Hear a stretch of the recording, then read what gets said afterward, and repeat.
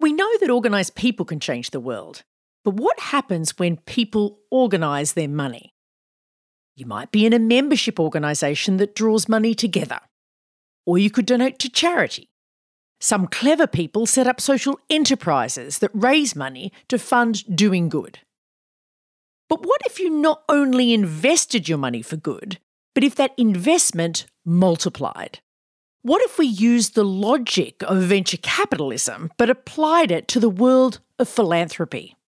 Today's ChangeMaker Chat is with Joshua Ross. Josh, along with his co-founder Adam McCurdy, created a not-for-profit that is doing exactly that.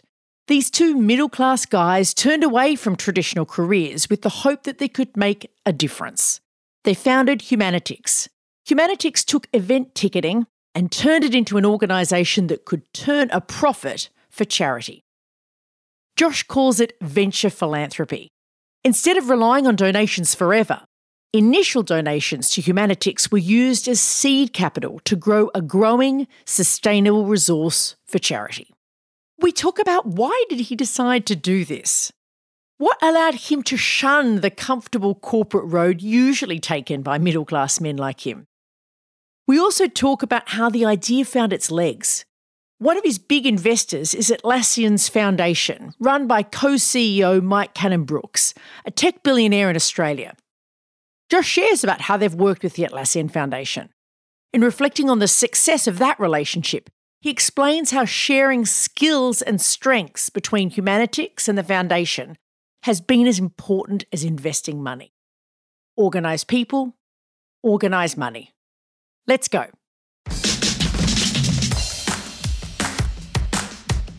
I'm Amanda Tattersall. Welcome to ChangeMaker Chats, conversations with people changing the world.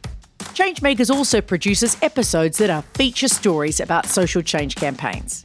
ChangeMakers is supported by the Sydney Policy Lab at the University of Sydney. They break down barriers between researchers, policymakers and community campaigners so we can build change together. Check them out at sydney.edu.au/policy-lab. ChangeMakers also runs an organising school where you can sharpen your skills to make change in the world. All the details are on our website, where you can also sign up to our email list. It's changemakerspodcast.org.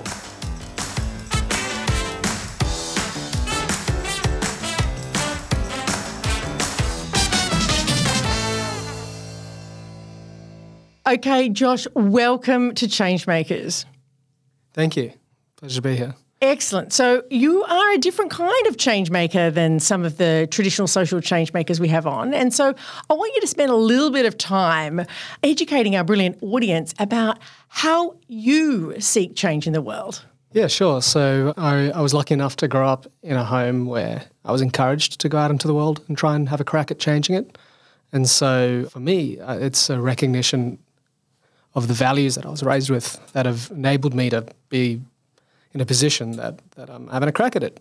And what particularly do you do? I run Humanitix, which is a charity and a tech platform. So we're disrupting the resented ticketing industry and turning all those annoying fees into sustainable funding for the things we care about. And also trying to reimagine how the industry can be more accessible for people with disabilities who typically have a really tough time with social inclusion at events. I do like that you're turning something that's really annoying to most people into something good. That's a double win for change, I think. I think everyone who's ever engaged with Ticketek knows how annoying some of those platforms can be. So you mentioned that, you came from a family that inspired you, encouraged you to be able to make change in the world. Tell us a little bit more. Not everyone who is an entrepreneur or is capable of acting in the world of money chooses to act for social change and for the betterment of humanity. Why did you? Yeah, so, I think we're all a product of who we're around. My co-founder is also my best friend, but from a family perspective, my parents immigrated in the 70s from South Africa, and so I grew up in Sydney. I'm Australian. Just a couple of the stories, the religious values I was brought up with in the home. So one story that stood out to me is my grandfather, who, I don't know what year this was in South Africa, but my dad told me the story of during apartheid, black people weren't allowed to be in certain areas without permits. And my grandfather was quite a principled guy, very anti-apartheid, but was limited in personally what he could do to fight the system. But was a situation where police rolled up outside the house and there was a gardener, I believe in the neighbour's garden, but I might be butchering some of the details here, a black gardener who didn't have the paperwork to be there. So the police stopped. They were engaging with him to ask him for his paperwork, and my grandfather walked out and recognising what was happening, and this is a very confronting story for me as a kid, walked up to the gardener and slapped him and told him to get back to work, understanding that the police would then think there's no issue here and drive on, which is what happened. And so the guy was incredibly appreciative, and my grandfather felt terrible for having to do that. But just growing up in Sydney, especially on the North Shore, where everything's just easy and lovely, it was quite a shocking realisation to think of my grandfather in that situation, the poor person who had to, lose his dignity in that situation. But it instilled with me, and my parents almost got arrested protesting while at university in South Africa, so they came here as soon as they could. They had no money, but they had a great education. And that kind of was the image of, small-scale heroism that I looked up as a child to my parents and grandparents with. That definitely shaped some of my values. Adam, my co-founder, he's my best friend, and, we share a lot of values and grew up in quite similar contexts. And so we've definitely encouraged each other along this path. So that's a pretty confronting story. I wonder how your family telling you that story, how the progressive values that you grew up with in your immediate family, how did they shape your thinking as you got older, as you became an adult, as you started to work out what choices you were going to do with your adult life? I think for me, hearing that as a child, I'm very lucky I haven't grown up with trauma. But, to me that was something that's etched into my memory for whatever reason. And I think trauma is the way we internalize things. And that was just a shocking thing for me to hear.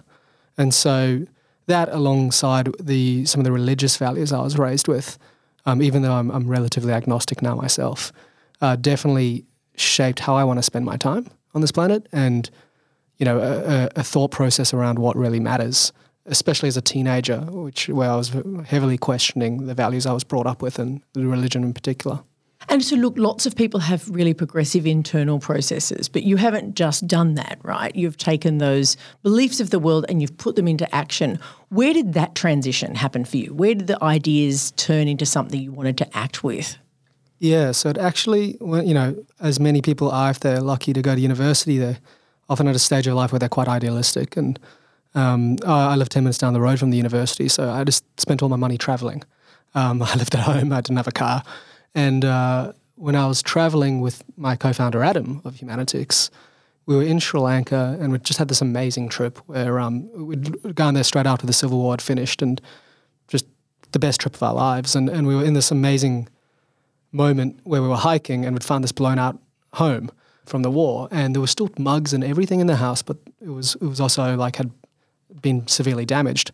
We're sitting on the roof as the sun's setting, and we start a little fire. And we're chatting about the things you chat about at that age. And for a lot of it was the anxiety of coming home and starting our careers and getting sucked into the corporate world and not really chasing the dreams we had.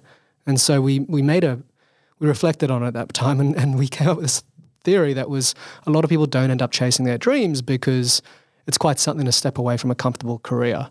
And that loneliness of going out there when your friends around you are progressing in life, in inverted commas, in the sense that they're getting mortgages, they're settling down. If you suddenly at 28 step away and you don't have an income for a few years and you're chasing a dream, that's quite a lonely journey, even if you happen to be successful, which is a long shot. So we said to each other, look, the biggest risk we won't chase our dreams is actually loneliness. And so we pledged to each other that when we come up with a game-changing idea, we'll support each other and act as one. And that was really the tipping point, because that manifested about 6 years later when we actually had a good idea around ticketing. We had a few ideas in between, but nothing worth talking about. And, so I had a grossly overpaid job in a hedge fund, and Adam had studied engineering and was doing management consulting in tech. And so, for Humanitics, it made sense for him to go full-time first because he knew much more how to build a product. But I had this great salary, so we shared it on a handshake. We moved back to our parents' places for 18 months, and that's how we started. I'd work weeknights and weekends with him, but really none of that would have happened if we didn't have each other. So yes, I'm grateful for my family, but I'm also very grateful for my friends. Wow. It's quite extraordinary that you were able to make that choice. What do you think? Was it the relationship with Adam that allowed you to pursue that bigger goal? I mean, you were at a hedge fund by that stage. You know, you're middle class. You haven't experienced trauma. You know, you've had a great go at it. You know, I guess was it the friendship? Was there anything else that anchored you in the idea that you wanted something bigger? Oh, absolutely. The friendship gave me the courage to do it, and the teamwork has allowed us to achieve it. I guess it comes back to religion as a child. So I did a lot of questioning of what I'm supposed to be doing with my life as a teenager, and was lucky enough to be brought up in a home being told I can achieve anything and that I'm somewhat special. And, you know, and I do have a lot of opportunity being born where I am.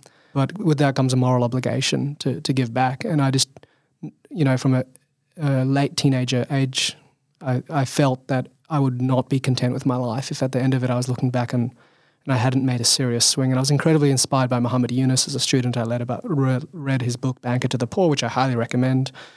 Just an incredible example of flipping capitalism on its head, an old industry banking, but for the world's most disadvantaged people.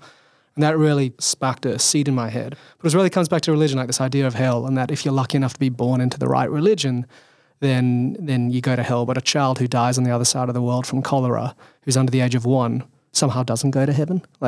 So I went on a search of a moral compass, and I was trying to be cute about it, and I thought, well, what answer could I give at the gates of whatever it is, if there are gates, that kind of checkmates the creator and says, look, I didn't know which religion to pick, but this is what I did with my time. And so I got quite obsessed with the concept of good and morality and what is universally good, irrespective of which religion might be right. And I'm very confident that while there's so many good things out there, humanities is inherently really good, and I'm very proud to be a part of it. We're going to talk about humanities soon, but do you think that search for a moral compass, that desire to have a purposeful life, that stuff that really engaged you in your late teens is still with you? Do you think that is what's holding you now, or is it something else that's holding you now? Yeah, it definitely is one of my biggest inspirations. I mean, to be 100% honest, I love the people I work with. We've built the most incredible team and culture. It's actually fun doing what we're doing. I work hard, and don't get me wrong, some of the nitty-gritty of the role sucks, but if I had all the money in the world, I'd still get up and go to do what I do tomorrow. It would just be a lot easier. It would be a lot easier with all the money in the world, for sure. So, look, let's turn to what you do. And, you know, you've talked about Humanitix as a particular product, but what I want to do before we talk about that, let's step it back to this broader concept of venture philanthropy that you have talked about, that you refer to on your website as well. I don't know if our listeners necessarily know what that means. Can you tell us what is venture philanthropy and how does it work as a way of making change? Yeah, sure. So in the for-profit world, we've got venture capital, and for those who don't know, it's the high risk, high return part of investing where, you know, you're trying to find the next Google or Facebook and get in early. And if you get it right, you're expecting not to make a 20% return. You're expecting to turn $1,000 into millions of dollars. It's just that highly leveraged, high risk, high scalability type of segment of the market of investment.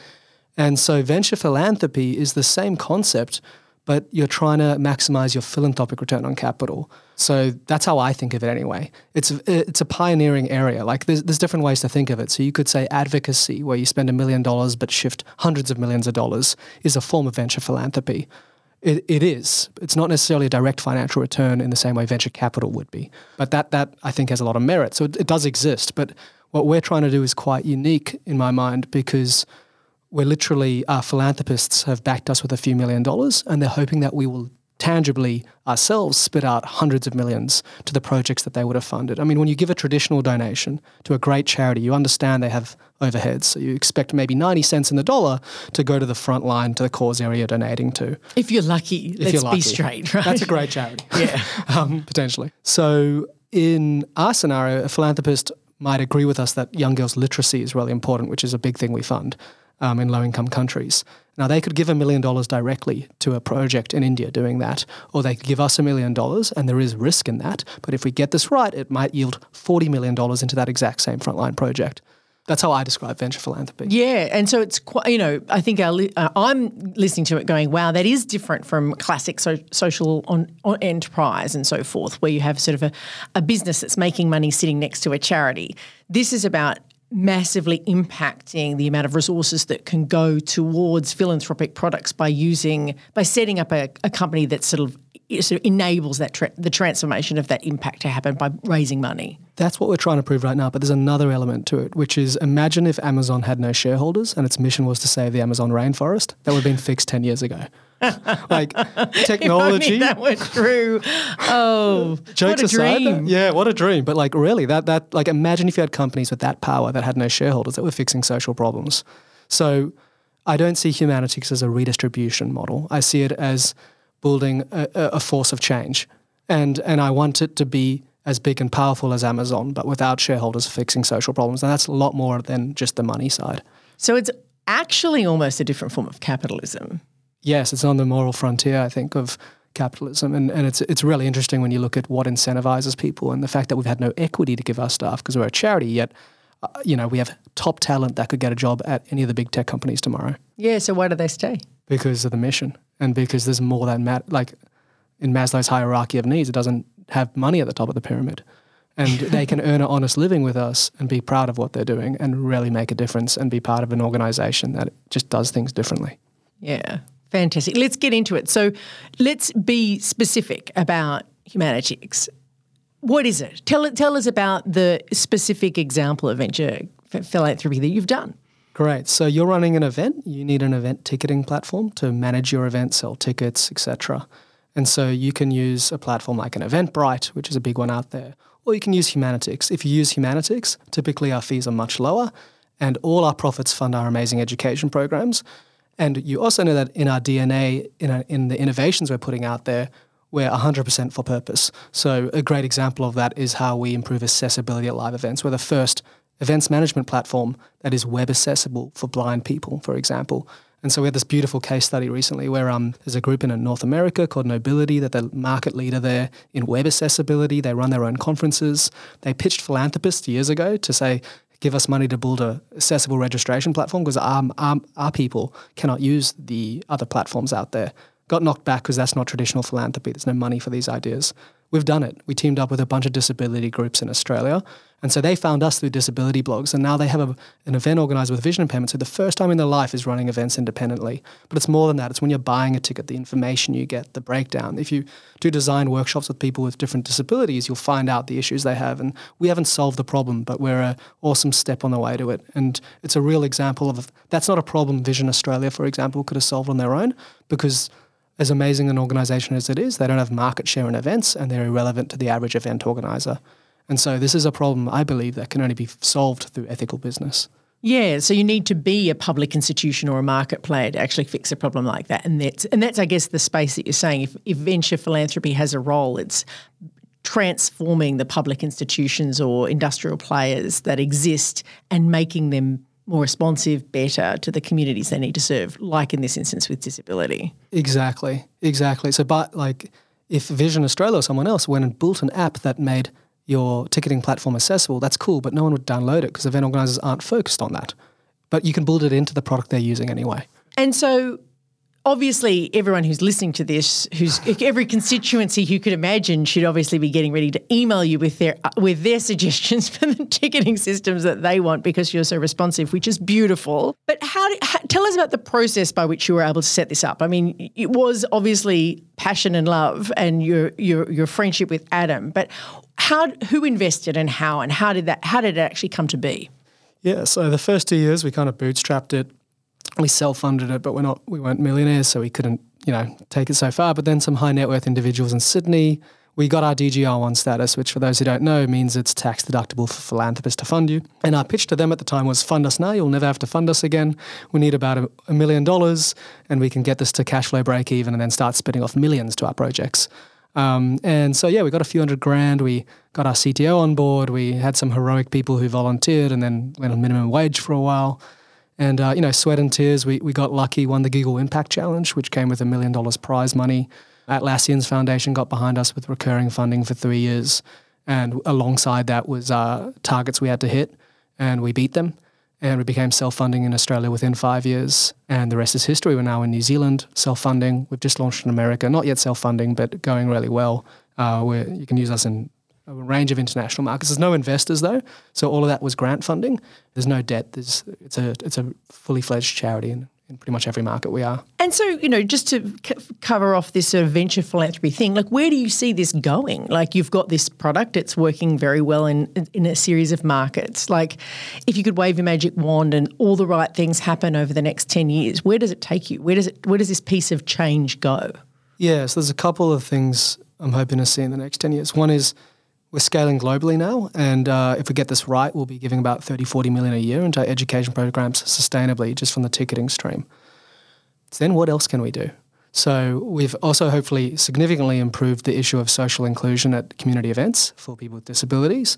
That's a really nice example of tech for good as a direct impact. Third to that, we think there's plenty of other tech platforms that we could disrupt with this type of model. Are you serious? I mean, are you suggesting that some of our technology companies globally aren't good human citizens? Are you saying that? Oh my gosh, so outrageous. Well, this is why structure matters. I mean, I'm at the Impact Investment Summit next week. I'm running a group on tech, a panel, and I always joke that imagine I'm standing up there giving you a pitch on a new venture philanthropy tech idea. Now, people are disconnected. Mental health's a growing issue around the world. Youth suicide, all these things. And we're increasingly on technology and disconnected. So I'm going to create a platform that brings everyone together and allows communities to connect and share information and engage. And it's called Facebook. And I want you to back my social enterprise. And 20 years ago, we would have all fallen for that. We did. Yeah. I think would be the answer to that question. And so structure matters. And so what I really like about the Who Gives a Crap model is it's a clear line in the sand on what they do to do good in the world. Uber could have had the same pitch about it being a social enterprise and maybe conned a few investors into giving them a lower cost of capital because it's impact. But structure matters. Otherwise... And when you say structure, you mean that not one person owns it and owns it in their own interests. Is that what you mean? Or tell us what you mean by why structure matters. I mean that good is built into the defining documents of the organisation. So whether it's a constitutional thing whereby they have drawn a line in the sand that, like, who gives a crap, half our profits go into great projects. Or Humanitics, we are structured as a charity. There are no investors. So, we that's not to say it could never be corrupted, but it's a pretty good structure to back. Where to the contrary, if the shareholders is too distributed and it becomes a listed company with fragmented voting rights, then fund managers just care about the next quarterly result. So even a beautiful idea for the world can easily be corrupted. Like there was merit to Facebook and Uber's pitch at the start. Like Uber creating work for people between work, like taking traffic off the roads. If that was a good structure, it wouldn't have corrupted to the point now where its model is only viable because it doesn't pay people properly. It doesn't give them human rights as labour properly. Like that's how the model works now. It's almost like, just to lean in on this, it's almost like this is the challenge. If you're going to be playing in the market space, there are pressures inside that sphere of public life that can make pursuing good hard. And it's like, I feel like from what you're saying, you're trying to work out like whether it's structure or other elements. What can companies or for-profit ventures or not-for-profit ventures, what can we bake into those institutions to keep them good beyond the will of someone at a particular time? Yeah, that's the ultimate question for all our structures, political structures too. But I think, Facebook's interesting because Mark has the voting rights. So that based on how he wants to behave, that can be an amazing company for the world or a terrible company for the world. Similar with Atlassian, which I think are, you can criticize them, you can throw stones, but I think they're a pretty good company. And that's a great poster boy for how a listed company can be really good. And they have the voting rights and their foundation's very genuine. It's not flying helicopters around with branding on it. Their foundation is like a proper CSR initiative. Not just a CSR initiative. It's, what it's doing with AGL right now is like real impact stuff. So I'm not against consolidated voting rights, but to your problem, I don't know how you protect that over time with succession. Yes, and I think lots of different approaches to social change would have different answers to that. If you're a community organiser, you'd say you can never protect it, but what you need to do is have countervailing power to the power of the, you can never have a perfect system, but what you can have is a system of countervailing power so people can push and prod over time. But let's turn to Atlassian. You've worked with Atlassian. Everyone's curious about Atlassian. What an interesting company. Mike Cannon-Brookes is doing interesting things. What has it been like to work with them? How has it been for your organisation? What have they taught you about how to act as a good company, as a good corporate citizen? Have there been challenges in that relationship? Tell us more. Yeah, well, the first thing I'll say is when we were initially doing Humanitics, Atlassian really saved Humanitics because we did it as a charity under the assumption that if it's working, rational philanthropists will back this idea. And we were almost failed because that assumption is the wrong assumption to make. We bounced around foundation to foundation who all said, sorry, this is a great idea, but this is outside our mandate. Because, of course, it's not in their mandate. This type of idea hasn't been done before. Mandates don't exist for this idea. Atlassian was the first foundation that said, this is a great idea. It's not quite in our mandate because we didn't think of it, but our mandate was there to maximize impact, and we think you're a reasonable shot. We'll do our due diligence, but we might have to change our mandate. Wow. And or at least be flexible within our mandate because this is different. And so, super rational. Also in a great position. Even not just rational, like from me, I'm hearing creative and open-minded and listening and, you know what I mean, rather than sort of assumptive and blocking and pencil pushing, which, no offense to the philanthropists listening, but that can be the experience of especially going. in corporate philanthropy. Yes. Because what you're describing is something really different. Yeah. I mean, they don't so another thing, when they backed us with 3-year funding, they didn't want to do press on it. We did. We were like, please, to be associated with Atlassian at this stage of our journey will give us credibility. Yeah. And so they agreed that we could do some PR. But that is so different to every other corporate philanthropy. So that foundation there is free to do what they can to maximize impact. They're not a marketing arm of the business. And that translates into the way they help us. So they're not just money for us. We've spoken to their cybersecurity team who have tried to hack our platform and then help our developers plug anything, best advice they've given, which has been incredibly valuable over the years. Their treasury department help us negotiate our credit card merchant rates.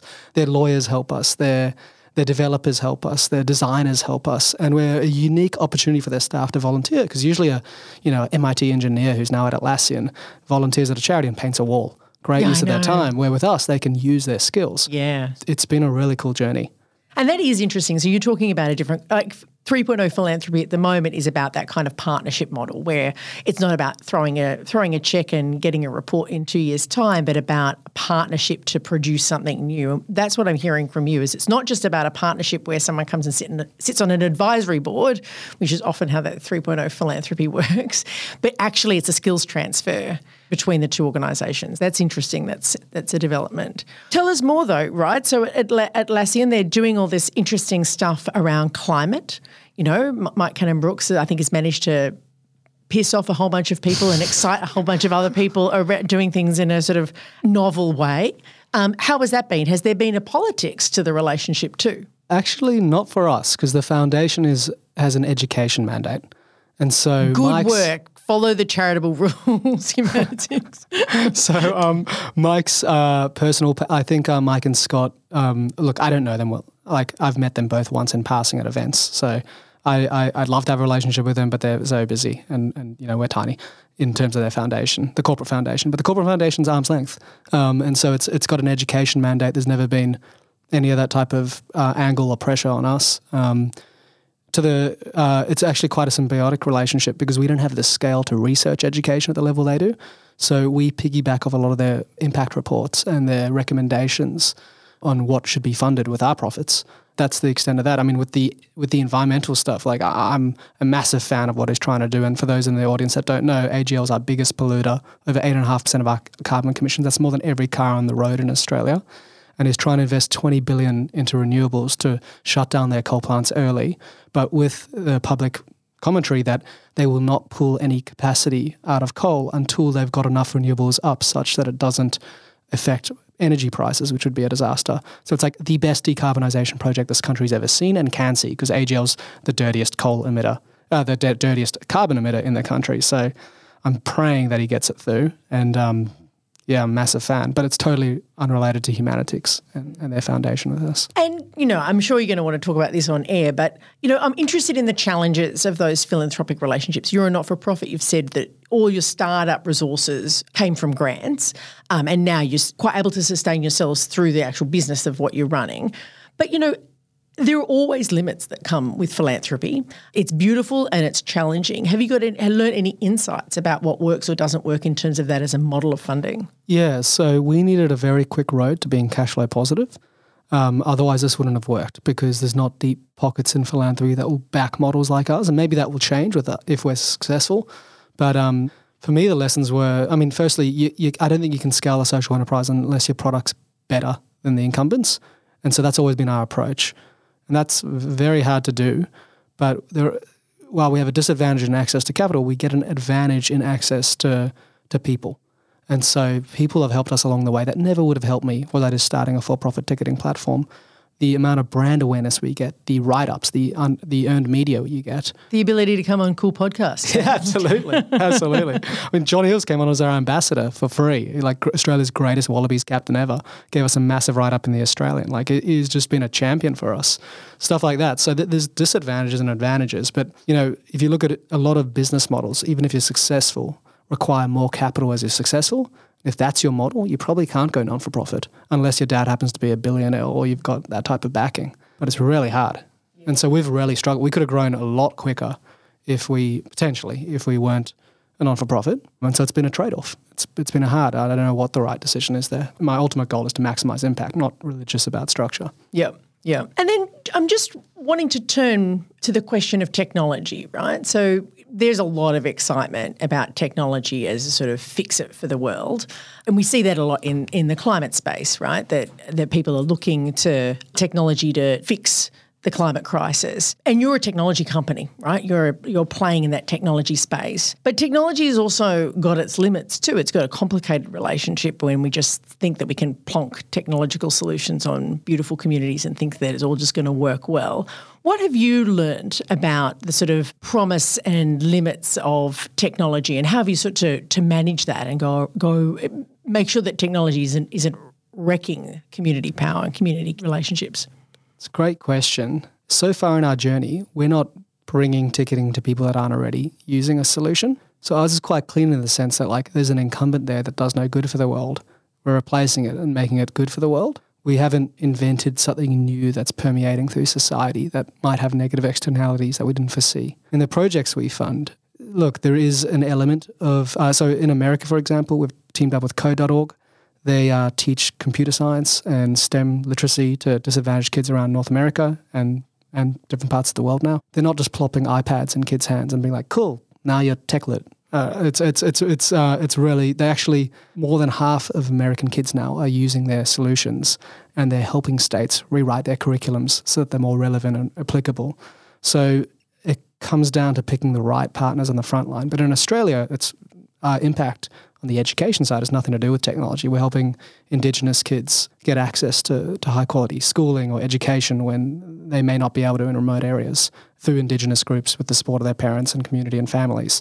And so for us, it's not such an issue, but I hear you. I hate what technology in some ways is doing for society. Yeah, if it's tech first and not people first, we get a problem. I mean, I you know, in your defense of your model, I kind of feel like what you've done with the blind and disabled community to sort of work with communities to create a new piece of technology is like the way forward, because I'm not here to be a Luddite. Like, technology is a part of our world and it's an important thing to embrace. It's more a question of how it's done. Well, part of the vision with Humanitix was there are great exceptions, but the non-for-profit sector generally sucks with technology, and there's some good reasons for that. One is that most of their boards are stiff old people who don't understand technology.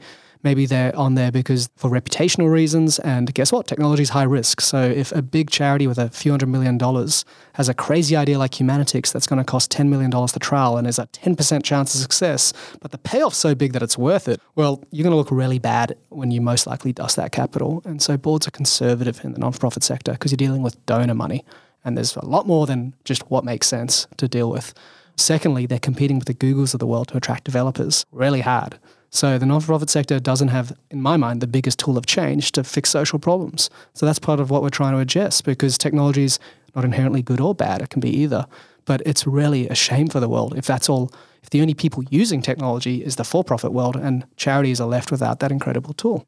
So you become a bridge, but in a sense, like you can become a place that houses technological skill that builds a bridging relationship to those for whom it's too high a risk to be engaged in tech. When we started Humanitix, we didn't have the money, so we went to some big charities in Australia and said, will you incubate this and all the profits can go back to you? And they all said no, and they were crazy. Like, they should have said yes, or measured on the merit of the idea at least.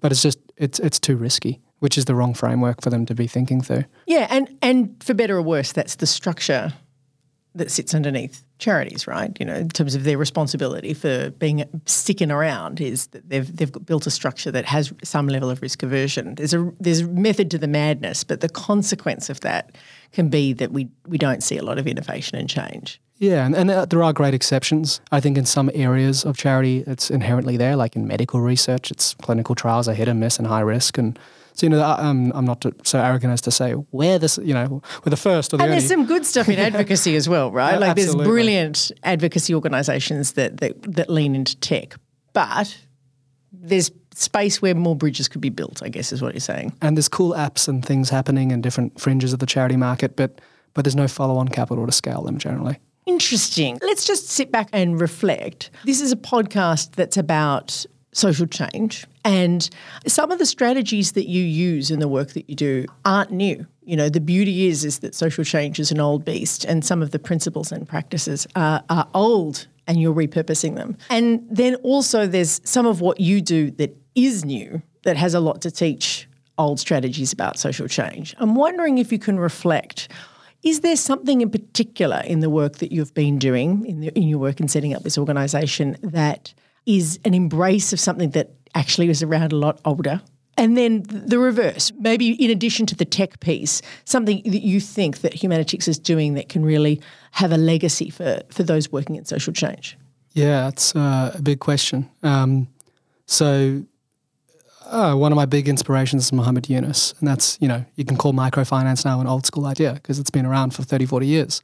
But, incredibly innovative flip of a thing we were already doing on its head.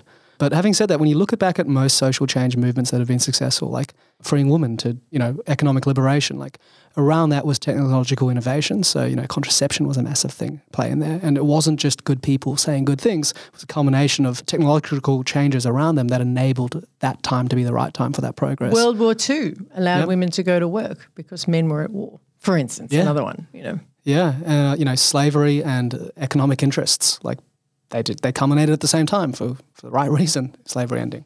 So with that, what we've tried to learn from that is with Humanitix, you can't just win on principle. It can't just be use us because we're the good guys. You can't charge more to do the right thing because then most people won't do it. So we've always been product first. We want to create value for event organizers. We want to be the best platform out there at the best price. That is a good commercial decision. Because if we get that right, the impact will happen. But if we use us because we're the cute, nice charity guys, well, we might get the super hippie people, we might get the super ethical or super rich people, but the big middle won't change. And so we'll be a cute idea. We might get to speak at a few things, but it's not going to change the world. And so that's something I've learned from historical change makers and movements. Yeah, that's an old idea. You want to stand for the whole. You don't want to stand for the fringe in terms of building a product. And that is, you might as well be speaking out of, a community organizer's vocabulary. Say the same thing, right? They want to stand for the whole, or a community or an organizer working in climate change, which is that they want to move the middle, not necessarily the edges, right? It's why I'm really proud. Like when you go on the Humanitix platform, you will find events of all shapes and sizes and colors. Like, Mardi Gras was just on our platform, but we've also got Christian private schools and government, Labor and Liberal use our platform. Why? Because everyone agrees it's good. Pretty much everyone agrees in children's education. And so, and we want to change the world with this idea. We need everyone to use it. And so it's really cool. You got big music festivals, the hedge fund conference, it's so diverse. Cool. And then so we can see how you've applied those old principles of organising or social change to make your business more successful, or when you're not for profit more successful, I should say. What about the other way around? Is there more than just broadly that you bring tech to the world of social change? Is there something more specific that you've learnt that you're creating that's new? Yeah, look, I wouldn't say we're the only ones with this, but I'm hoping that people will learn from our journey. If you're passionate about social enterprise, it's cool if you can buy a shirt that's not from a sweatshop from a social enterprise, but it costs more because of high labor rates. And so there's an ethical premium. And so only some people will do that. If you can find a way to bake into your social enterprise a no-brainer win-win, then I think they can scale really quickly. So to me, the best social enterprises have that. I think the best social enterprise in Australia is Good Start Early Learning. And for those who don't know that case study, I highly recommend reading up on it. It's amazing. But they don't... Childcare. Yeah. Childcare, for people who don't know which industry. Sorry, yeah. They don't charge extra because they're the good guys. And so, they're having massive social impact at scale. So I'm hoping that we can be, we really bang the table on that. I think the other one is from a world of philanthropy. Like, this is a very left field idea, and I'm hoping that we'll have an amazing philanthropic return on capital. And for the next social entrepreneurs that have an idea like this, when they're banging on the door of a foundation, there'll be more case studies because people want to look good and back things that work. And, a lot of people didn't understand what we were trying to do. And that's probably because we're not good at explaining it back then. But also we didn't know exactly where it was going. And so, there's a big focus on impact measurement, but it doesn't always make sense. If you're looking at Amazon on day one as an investor and you measured it as a book company, you missed the whole picture. And if you measure Humanitics as a ticketing app, you're missing the picture. And so I'm hoping that we're reimagining what a charity can look like. And we do hear from other people who want to do this in insurance or telecoms or other industries. I'm hoping we can make that path easier. And we're not the only ones. The thank you people that, there's lots of great social enterprises out there doing amazing things. Well, we wish you well. I'm interested to see how you can transform how our big companies and public institutions work by creating better ones that are actually doing work for good. It sounds really exciting. Thank you so much for coming on the program, Josh. Thank you so much. Pleasure to be here.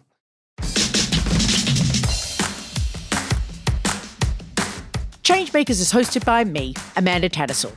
Remember to subscribe to this podcast to catch all of our episodes. And we're in season 6, so there's plenty to enjoy in our back catalogue. ChangeMakers is produced by Lachlan Hodson. Our audio producer is Jules Wookera. Our series sponsor is the Sydney Policy Lab at the University of Sydney.